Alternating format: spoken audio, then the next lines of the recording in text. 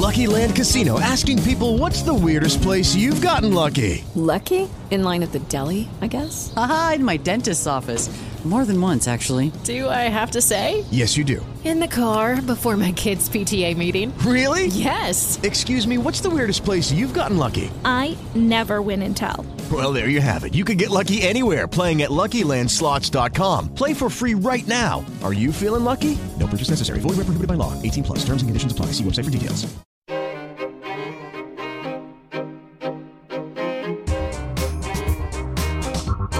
Live from Washington, D.C., this is Backroom Politics with moderator Justin Russell. And good afternoon out there in Radio Land. It is time for the best political talk show you've never heard of. This is Backroom Politics in Depth. Live from Podcast Village here in Washington, D.C., powered by KF Media. We are joined for this show. This episode includes, to my left, she is the former Hillary Clinton. For some reason, I got Bill Clinton on the head today. Former Hillary Clinton, 2016 presidential campaign attorney in Ohio. She is Sharmila Achari. Across the table from me, he is the former economic security advisor to President Obama's White House and a partner at, hold on, I want to make sure I get it right. Is it Wilkie Farr and partner? He is David Mortlock. Close enough. Nope. It is Wilkie Farr, though. I knew that. And there we go. And across the table from me, he is the former Undersecretary for Foreign Trade who served at last count under 4 presidents. He is the one we know as the Honorable Alan Moore.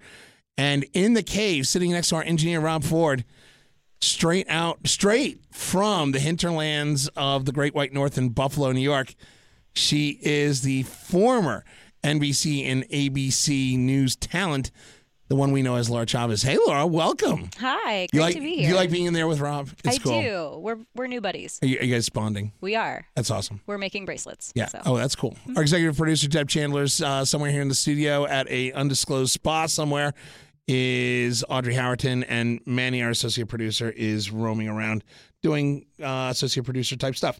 All right, let's get to it. So here's a question for everybody. So I would say, about 3 weeks ago, Donald Trump within a month, Donald Trump is showing polling numbers that are tanking. And then we have the Kavanaugh hearings. And then we have the caravan. And then we have the whole situation with Khashoggi, Jamal Khashoggi, the murdered journalist in Turkey by the Saudi Arabian government. You look at all this, and then this week, NBC Wall Street Journal polls show that Donald Trump is having the polling numbers of his career. He's up, and nobody can understand it. Nobody gets it. David, I'm going to let you take first shot before I give it. I gave Alan first dibs on the last show. I'm going to give you first dibs on this. What the hell? Sure. I would say let's not get too excited here. Look, it's a few points. We're not talking 80% approval rating here or anything like that. Look, we could. But he's at the same place that theoretically Obama was at around the same time in his administration. I've seen that. And is he more? Alan's saying more. He is slightly above that at the 2014 elections. And how'd the 2014 elections go for Barack Obama? Wait a minute. We're talking about two completely different animals, though, here. This is a president, David. Sure. 2010. Yeah. Yeah, 2000, right. What do you say? 2014. 2010. Sorry, 2010. 2010. You're right. Look, the point is, okay, yes, he's a couple of steps up in the basement, but he's still in the basement. What basement are you living over? We're not talking about, these are not, George W. Bush post 9/11 numbers we're talking about here. We're talking about an uptick of a few points. And look, maybe this is the start of his meteoric rise to massive popularity in this country. And the most popular president in history, but count me skeptical. I think at this point it's still noise. Right. And look, I think what we're seeing on the numbers overall is pretty steady, right? We're seeing, sure, he's got a little bit of an uptick, but nothing out of the ordinary compared to the last 2 years. And I think if you actually look at the numbers on the races going into November 6th, it's pretty steady. It's pretty steady.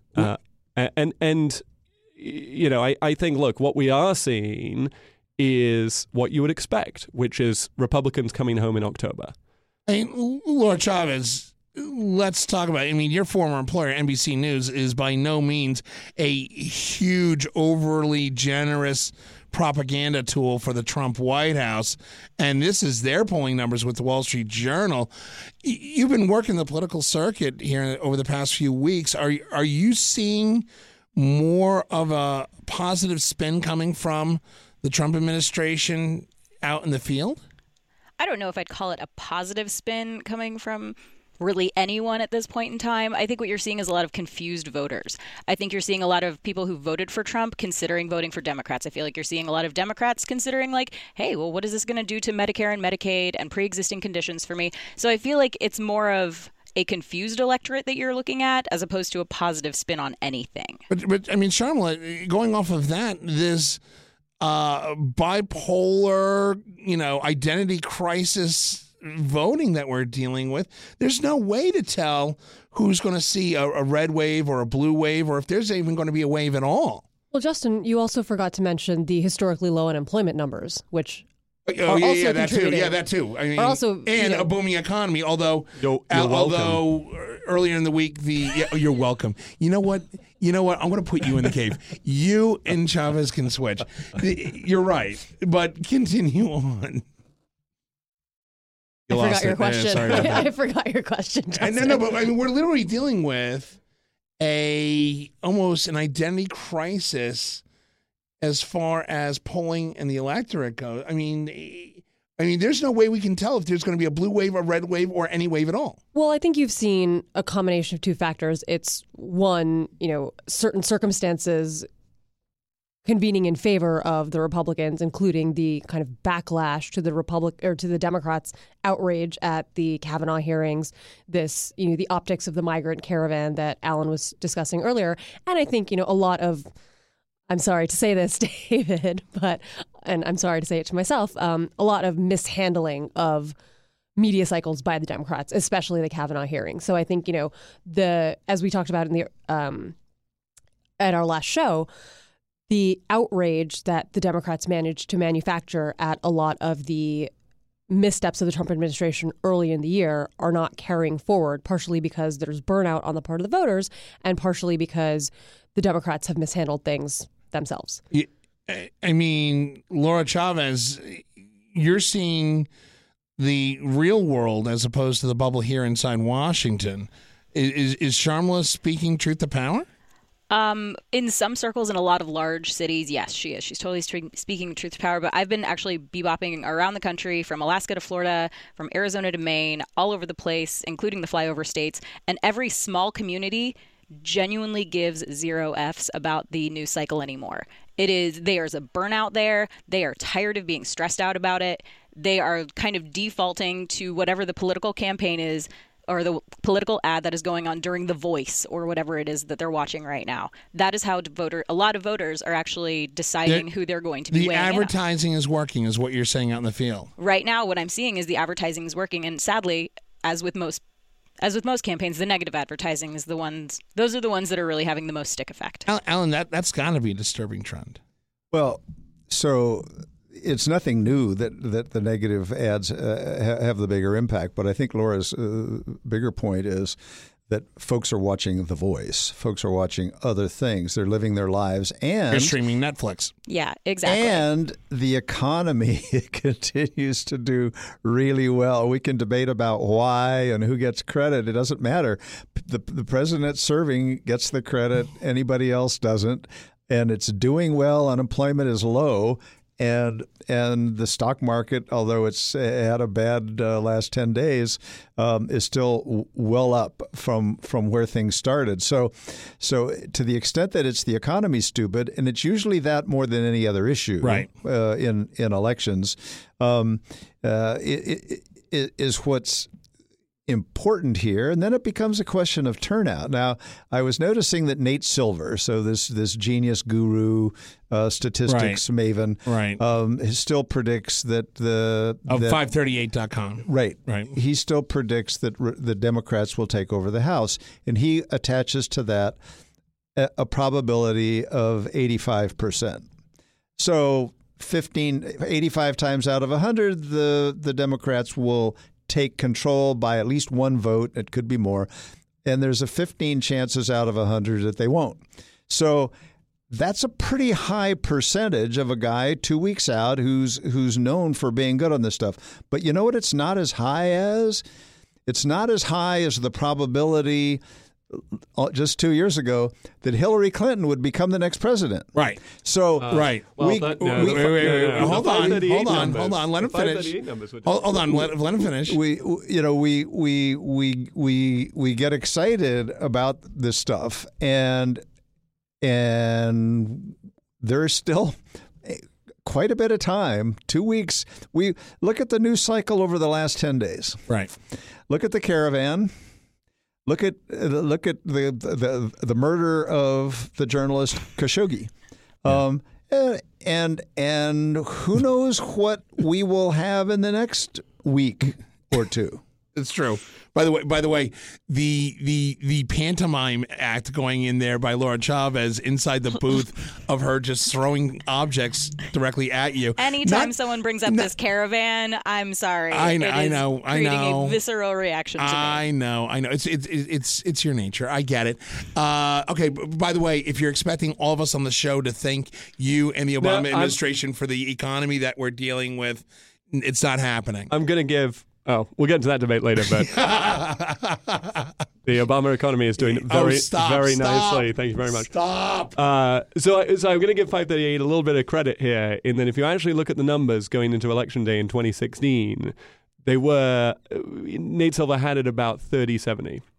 Which 30-70, that 70% that Hillary was going to win. Yeah, even at 70%. Didn't call that one. That means you run it 3 times, 1 out of 3, 1 out of 4, Trump's going to win. That means it's entirely possible. So, look, but I agree. So 85% is higher than he had it than Hillary winning. But look, I agree with your overall point that this could all go anyway, and these individual races are really what it comes down to. And I was on the doorsteps this weekend, as I assume you all were too. Yeah. And I got to say, I was actually really surprised with the number of undecided voters. My son kept yelling "trick or treat" at them, which was probably really throwing them off. But get them started young. Awesome. But yeah, I was really surprised at the number of undecided voters, and I agree. I think people are just tuning in. I think they're looking at those negative ads. I think they're looking at they're starting to really cement down, and I think really a lot could happen in the next week. I agree. But here's the thing is, and Sharon, we talked about this after we first met in Ohio. After you came back from Ohio, after we met in Philly.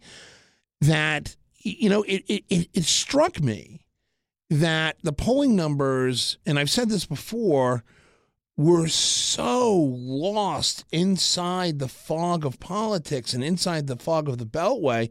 It struck me that when the day after the election in 2016, that day after I drove to Cleveland, and when it hit me was driving through southern Pennsylvania and seeing all the Trump yard signs that nobody thought would be possible, particularly in that part of Pennsylvania, and the pollsters missed it. I mean, not just missed it, but, massive whiff.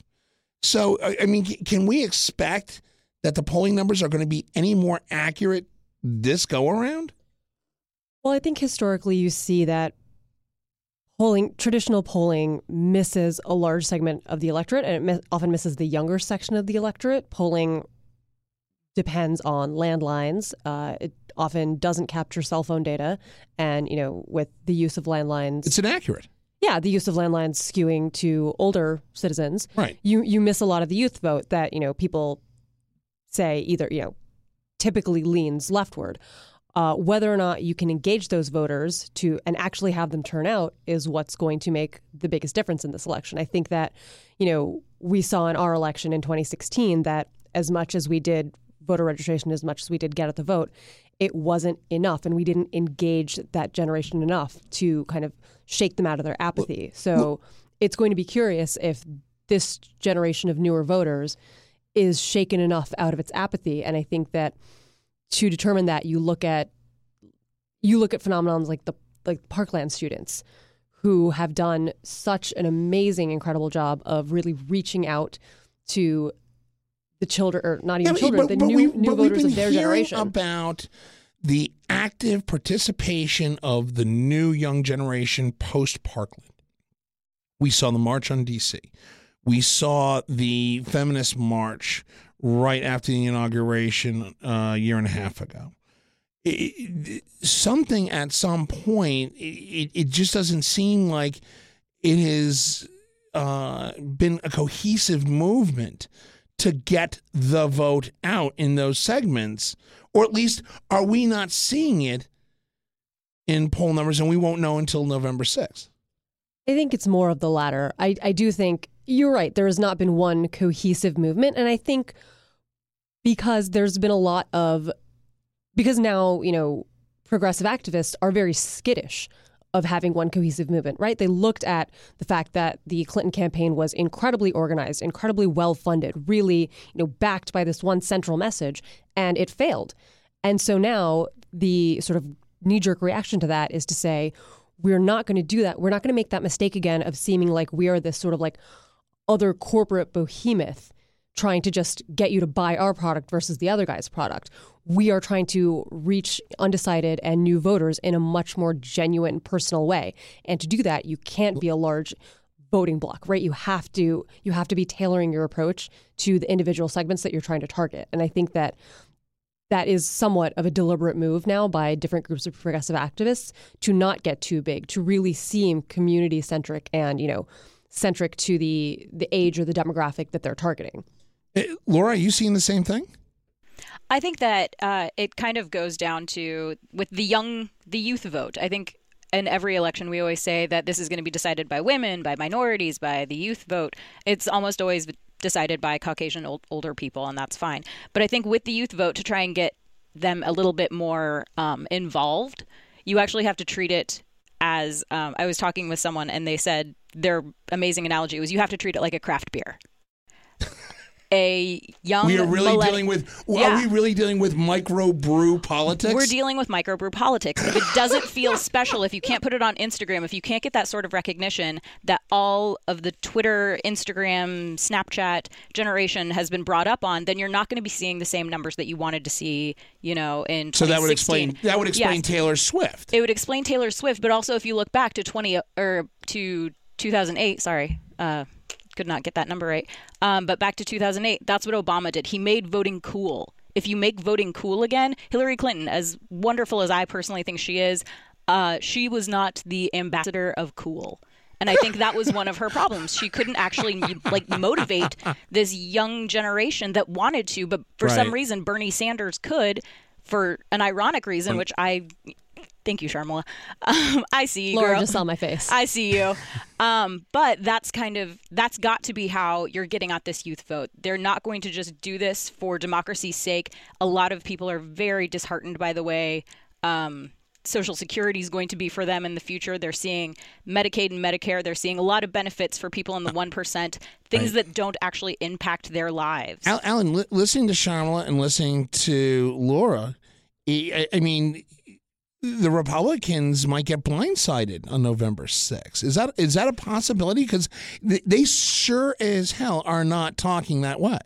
Well, that's because they've been so encouraged by the shift in the poll numbers in recent weeks for the president and for some of these close races in the Senate and in the House. And so, having said that, and I do want to acknowledge before with David that Nate Silver, yes, he did say, I think it was 72-28. I say that only because I looked it up. But what I would have been better off if I had said the media is about as sure of the blue wave for taking over the House this time, almost as much as the media was convinced that Hillary Clinton was going to live the last time. Not Nate Silver, who actually studies the data and is really smart and quite good at it. Having said that, a month ago, everyone paying attention thought that the chances of the Democrats taking over the House was up in the mid-upper 90%, and then things started to change and they started to close. Some of that is presidential, some of that is economic, some of that is the natural close that tends to occur. There's this great effort to get people out. Laura makes this excellent point about young people and whether they're enthusiastic or not, and they can be for something. I mean, with Bernie Sanders, I said it many times, he just had all sorts of freebies for him, and it was exciting. Like free stuff, great, pay raises and free college and stuff. Who doesn't want that? But there's no freebies out there. So then it's, well, is there some kind of anger or fear that might motivate them? But the ones who are playing the Republicans are playing the fear card extremely well. It's not just 45 pack. That 45 pack ad that's got literally Nancy Pelosi looking like Satan's butler is just absolutely over the top fear mongering. Look, it's not just young people who respond. Don't forget sexism. It's a scary time to be a white male, I hear. It's not just I had a song about that. Yeah. So I think I did Hold too. on. We'll get to that. Sorry, We'll get to that in a second. Go ahead. The security guard outside is not for you ladies. Yeah. I don't even know what that even means. Okay. Us white guys, we need the protection. I had no idea where that was going. Yeah. Anyway, finish your thought before I cut you off. I was simply saying that older folks also are inspired by fear or anger, and so yes. If you're looking at ads, they're all negative. But we will demonize the opponent if we can, because that tends to get a more effective voter response. Yeah, but David, look, traditionally, the people who vote in midterms are the older crowd, the older semi-retired or retired crowd that can go out during the day and go to a polling station and vote. That has always been the target of midterm election politicians that have gone for this. The question I have is, are we overestimating the power of the youth vote, or could we be pleasantly surprised at the active youth vote coming up? Well, look, I'll say a couple of things, which is, I think, first of all, no question that we don't have a tough time on the Democratic side relying on a consistent youth vote, particularly in the midterms. Right. And that is always a challenge going into a midterm election. But look, I think a couple of things, which is number one, the negative ads coming from the Republican side and the voter roll purging. It does not say a lot about the Republican message if that is they feel the best way they can win elections. And so, I think they are looking really scared going into this. I think the second is, look, there is a lot of enthusiasm on the Democratic side. You look at Taylor Swift's Instagram feed, which I may have, and you will see hundreds of pictures that she has posted. I want that on record. Of people. Please, Rob, wait a minute. Of Rob, people please voting. tell me you captured that. Please tell me you captured that on right audio. Now. I advise everybody to look at it right now. It is hundreds of pictures of young people voting and that she is promoting and making it cool. And I think look, we definitely may see that on November 6th. But we're not relying on it, and that's why we're on the doorsteps. Okay, two questions before we go to break, because we got to go to break here real quick. First question is, how did you make partner? Is my question. And second of all, do you really look at Taylor Swift's feed that often? Do you not? Do you not? I'm not even going to answer that. I'm not even answering that. The guy's just being honest, right? Yeah. I think there's 70 million. I've got my finger on the pulse of the youth. Rob Inside the Cave, flag the past 2 minutes. I want that. That's going to be his new ringtone. We're going to take a break. When we come back, we're going to continue. This is Backroom Politics in Depth, live from Podcast Village, powered by KF Media. We'll be back in 2 minutes. Stay with us. And all the stars seem fresh painted. And here's what I long to say to you. Hello, heartstring, where have you been? If you could only read my mind, what a tale you'd find. If I could, I would be bound forever, and I'd never sever me from you. You won't believe it's true, but I've been missing you. I dream of kissing you. Let's give it one more chance, one more slow dance. Heartstring, let's cling, tie my heart to you. Hello, heartstring, where have you been? If you could only read my mind, what a tale you'd find. If I could, I would be bound forever, and I'd never sever me from you.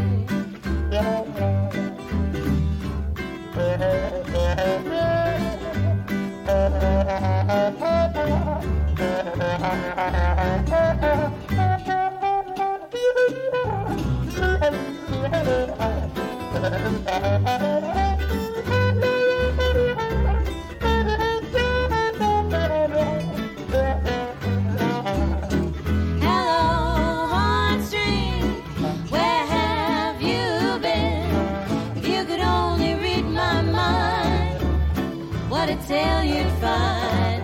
If I could, I would be bound forever, and I'd never sever me from.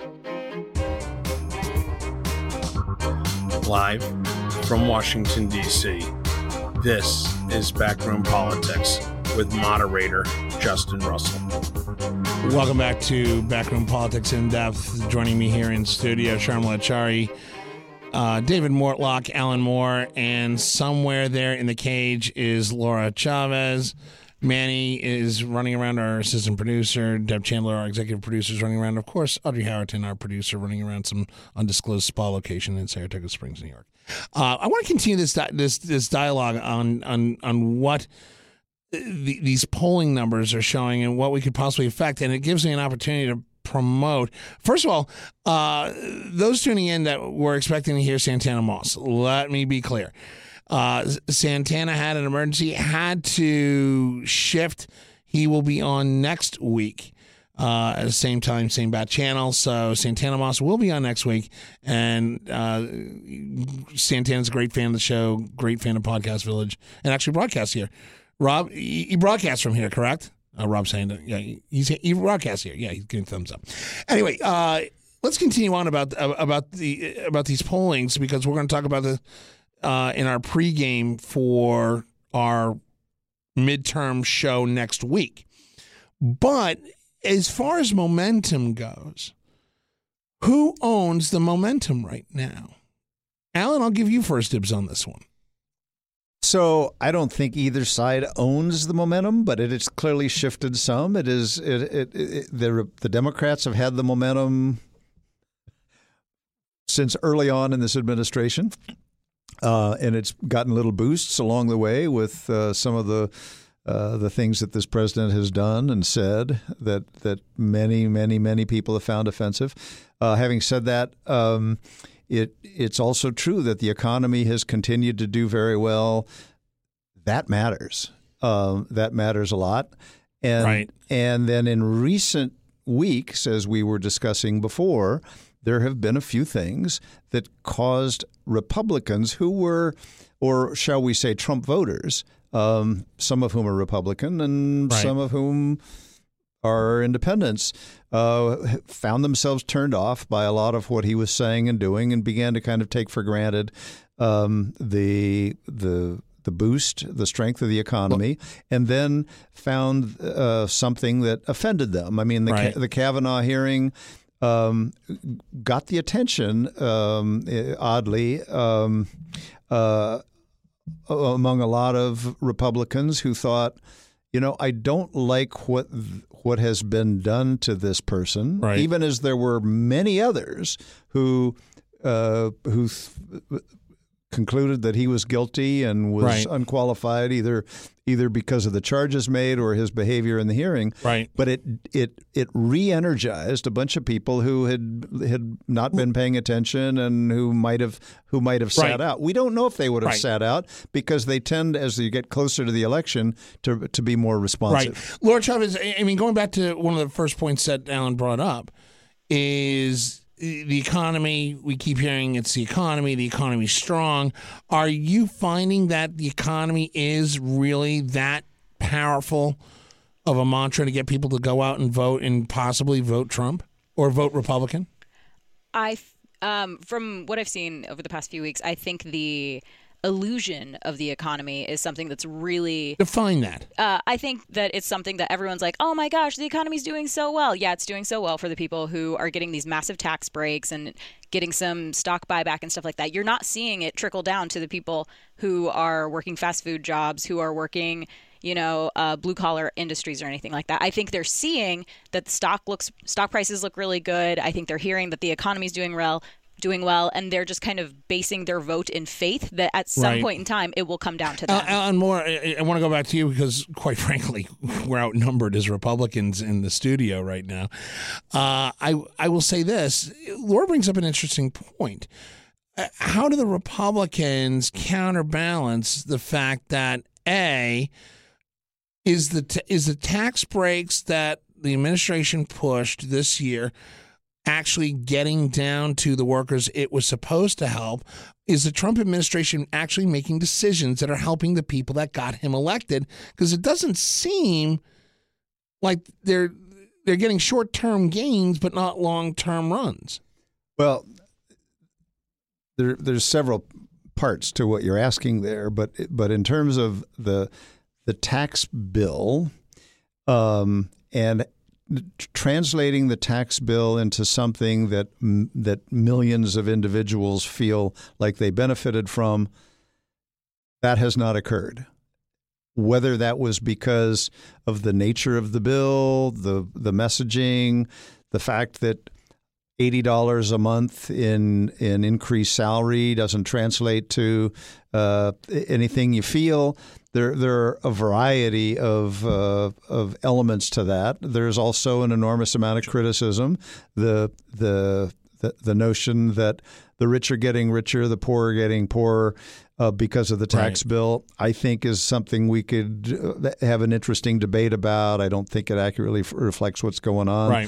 The corporate piece of the tax package, which in my mind was the only one that had any legitimate economic justification, has made a difference, but it doesn't translate automatically to people. They think, oh, those evil corporations made a bunch of money. Now, something like $30 billion of special bonuses from U.S. companies to employees has been paid out this year, largely as a result of companies deciding that now that they have more after-tax income, that they want to share it. But I think that it's the fact that people can find work if they want it. There has been, contrary to a lot of the conversation out there, some increase in real wages that is spread pretty broadly in the economy. But not enough to make a massive difference, but enough to when people think there's going to be a job, and if I want work, I can find it. That is huge, and there's been people who are sitting on the side who've returned to the market. Charlotte, but I look at where you are in New York City. You look at Wall Street. You look at the Manhattan skyline. It keeps going up and up and up. There's a lot of rich people on Wall Street and in Midtown Manhattan making a ton of money off of the strong economy that the Trump paid. Yet you go to the Upper Bronx, or you go to the Lower Bronx, for example, or you go to certain parts of Newark, New Jersey, they're not feeling it, and those were supposed to be the people that benefited mostly from this tax cut. Were they? That's the message that the administration was putting out. You disagree with that? I do disagree with that. I think that they posited that the folks, near where I'm from in, Basking Ridge, New Jersey, and Bridgewater, New Jersey, and Bedminster, New Jersey, where the President's Club is, those folks, those middle-class suburban folks would benefit from the tax bill. They never talked about the, poor working class, and especially the communities of color that live in places like the Bronx and Newark. So I don't think it was ever in their intention to benefit the sort of folks in the lowest income bracket. Right, but David Mortlock, I've talked to cable installers who work for Comcast. I have talked to people who are working in manufacturing out in Wisconsin, and they're saying, hey, I just got a $1,500 check. I am all over. Look at the strong economy. To me, that seems like a benefit. Well, sure, and I think that's a little anecdotal. Of course it is. This entire administration, isn't it anecdotal? The reality is that the tax bill is incredibly unpopular for exactly the criticisms that were given when it was passed, which is it's a massive $1 trillion deficit busting corporate tax cuts that has been spent overwhelmingly on stock buybacks. And dividends. It is which, as Sharma said, is exactly what the president and members of Congress intended it for. And I think that what has become plainly obvious. Yes, it has given the economy what was already a great economy a sugar rush. But was it worth $1.2 trillion hole in deficit? But is that going I am to old get... enough to remember when you guys didn't like deficit spending, and really had a problem with that. Only when Democrats are in the White House. Exactly. When we're in the White House, we're like, thank you for that honesty, Alan. I believe the term rank hypocrisy was what I just used. Oh, wait. Exactly. This coming from the Democrats who invented the word rank hypocrisy. Come on. Really? Come on. But her emails. Stop. Enough. All right, cut his mic off. Here we go. Laura Chavez, you coming in from Buffalo, which is just in upstate New York. These are people that, A, really do not care the opinion of what's happening inside the Beltway. Number two, they care about their health care. They care about their paycheck. They care about when the Connors are going to be on their DVR.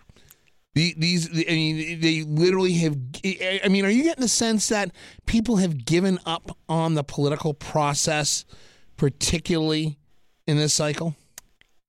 It's not so much that they've given up. It's just that they've lost interest. Are they jaded? They're jaded. They've lost a little bit of interest. We've been bombarded by news stories from the political angle from every which way.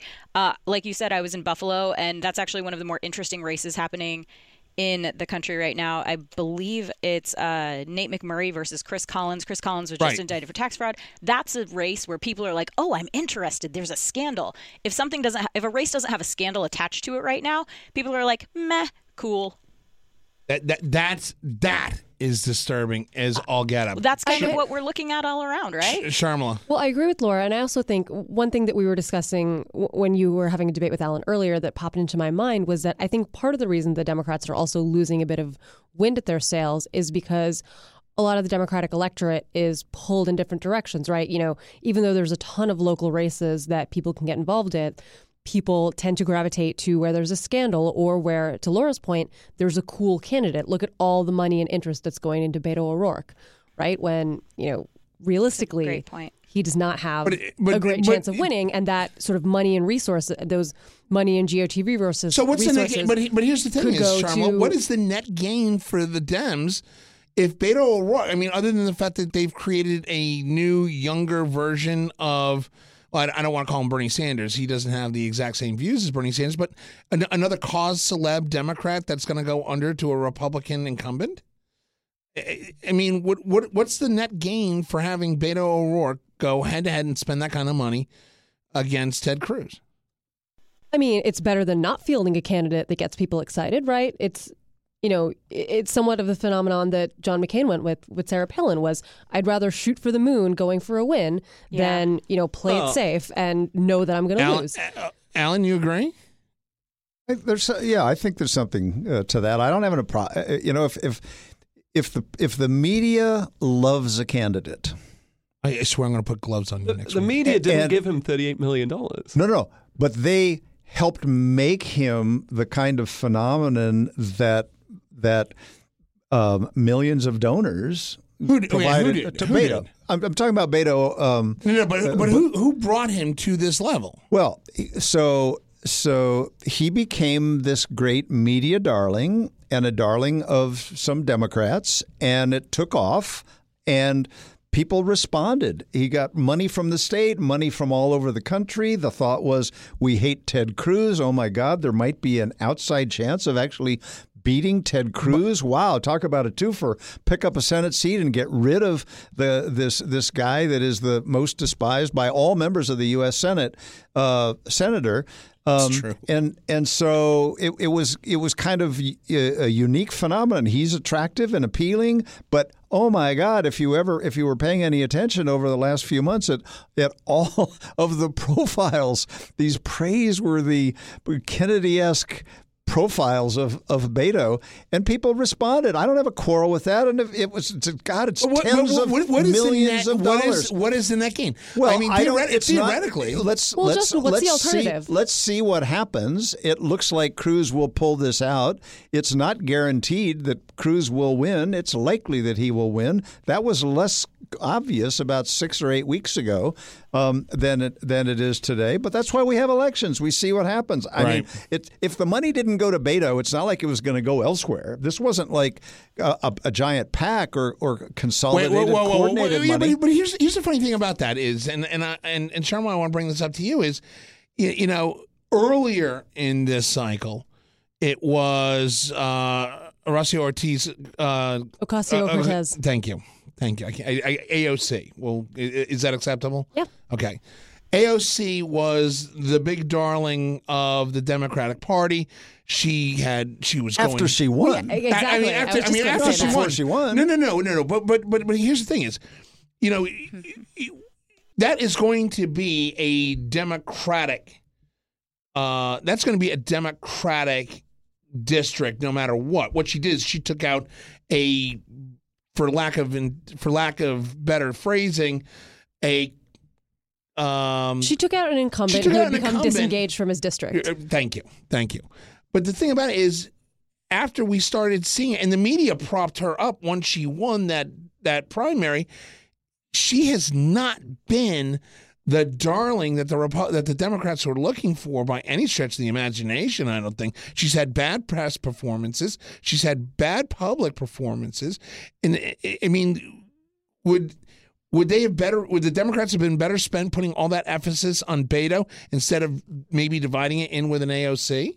They didn't spend money on AOC. Yeah, they didn't spend money on AOC. They are now. No, they're not. It's what you just said. It's a guaranteed Democratic win. She's got that one locked down. They're not spending money on her. She's got whatever money you need, but that's just not a competitive district for Republicans. You're also comparing apples to oranges here, right? They're not equivalent races, right? The reason that Alexandria Ocasio-Cortez was propped up by the media wasn't because, she was this quote-unquote Democratic darling, but she is somewhat emblematic of the future of the Democratic Party and the future of, this up-and-coming electorate, right?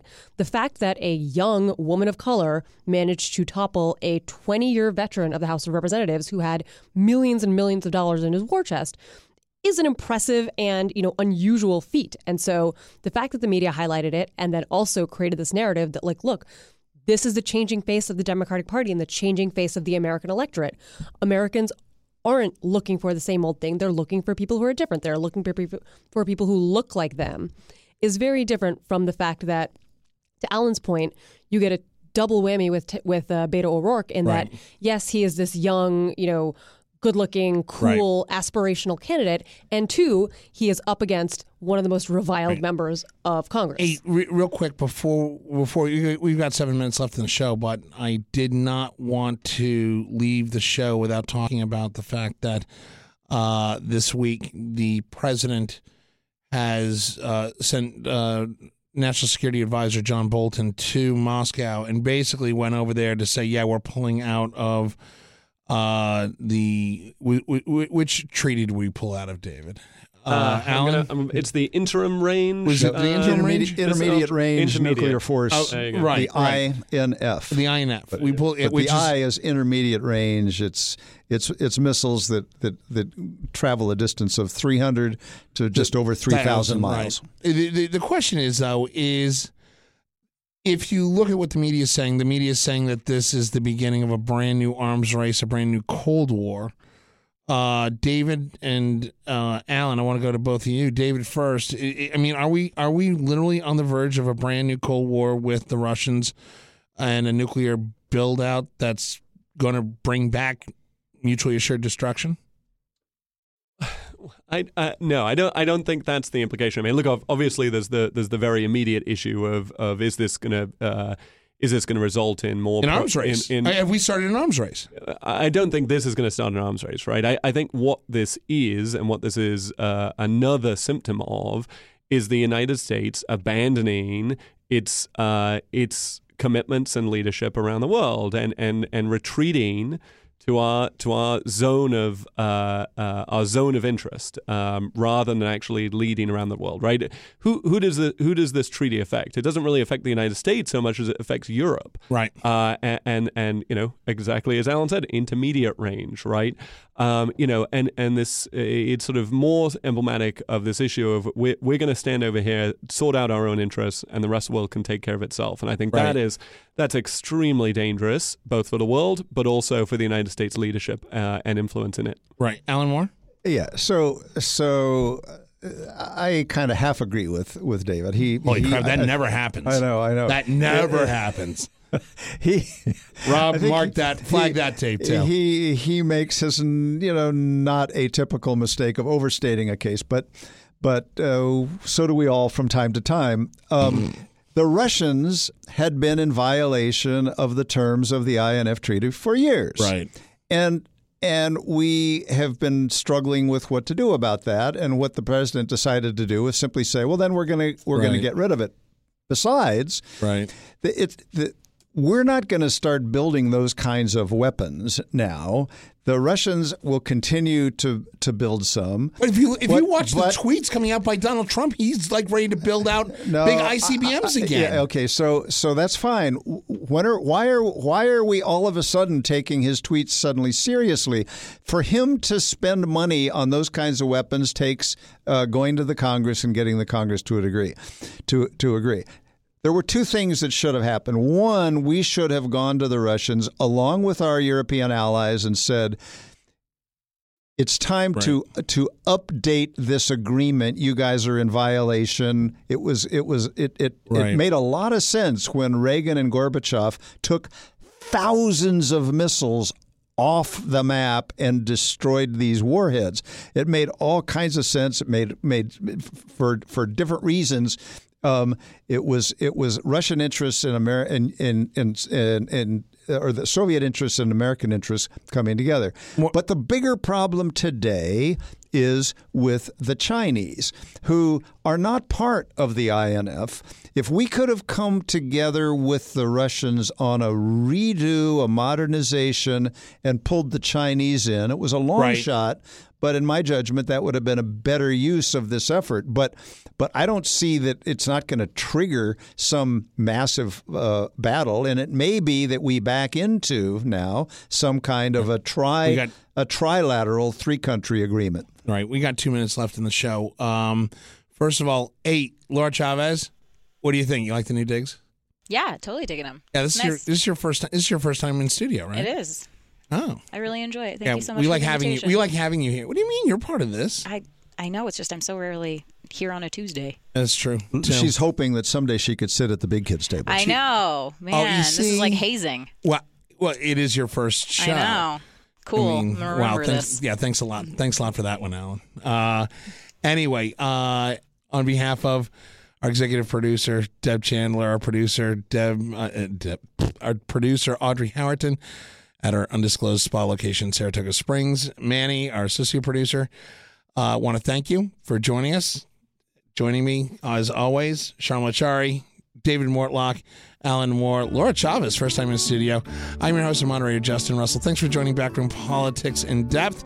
You can follow us on Twitter at Backroom Politics. You can follow us on Facebook, facebook.com/Backroom Politics Radio. And I've been also told, follow us on Instagram. You can follow our Instagram. It's like Taylor. Yeah. I wonder if Taylor will tweet us out. That would be or Instagram play with us. That'd be awesome. Thanks for listening as always. Oh, and you can also send your hate mail to me, Justin at backroompolitics.org. And thanks a lot, Rob Ford, our engineer as always. Thanks a lot, my brother. We'll see you next week. Have a great week, America. And remember, don't forget to vote. I just found out what did it means. Hey, boy.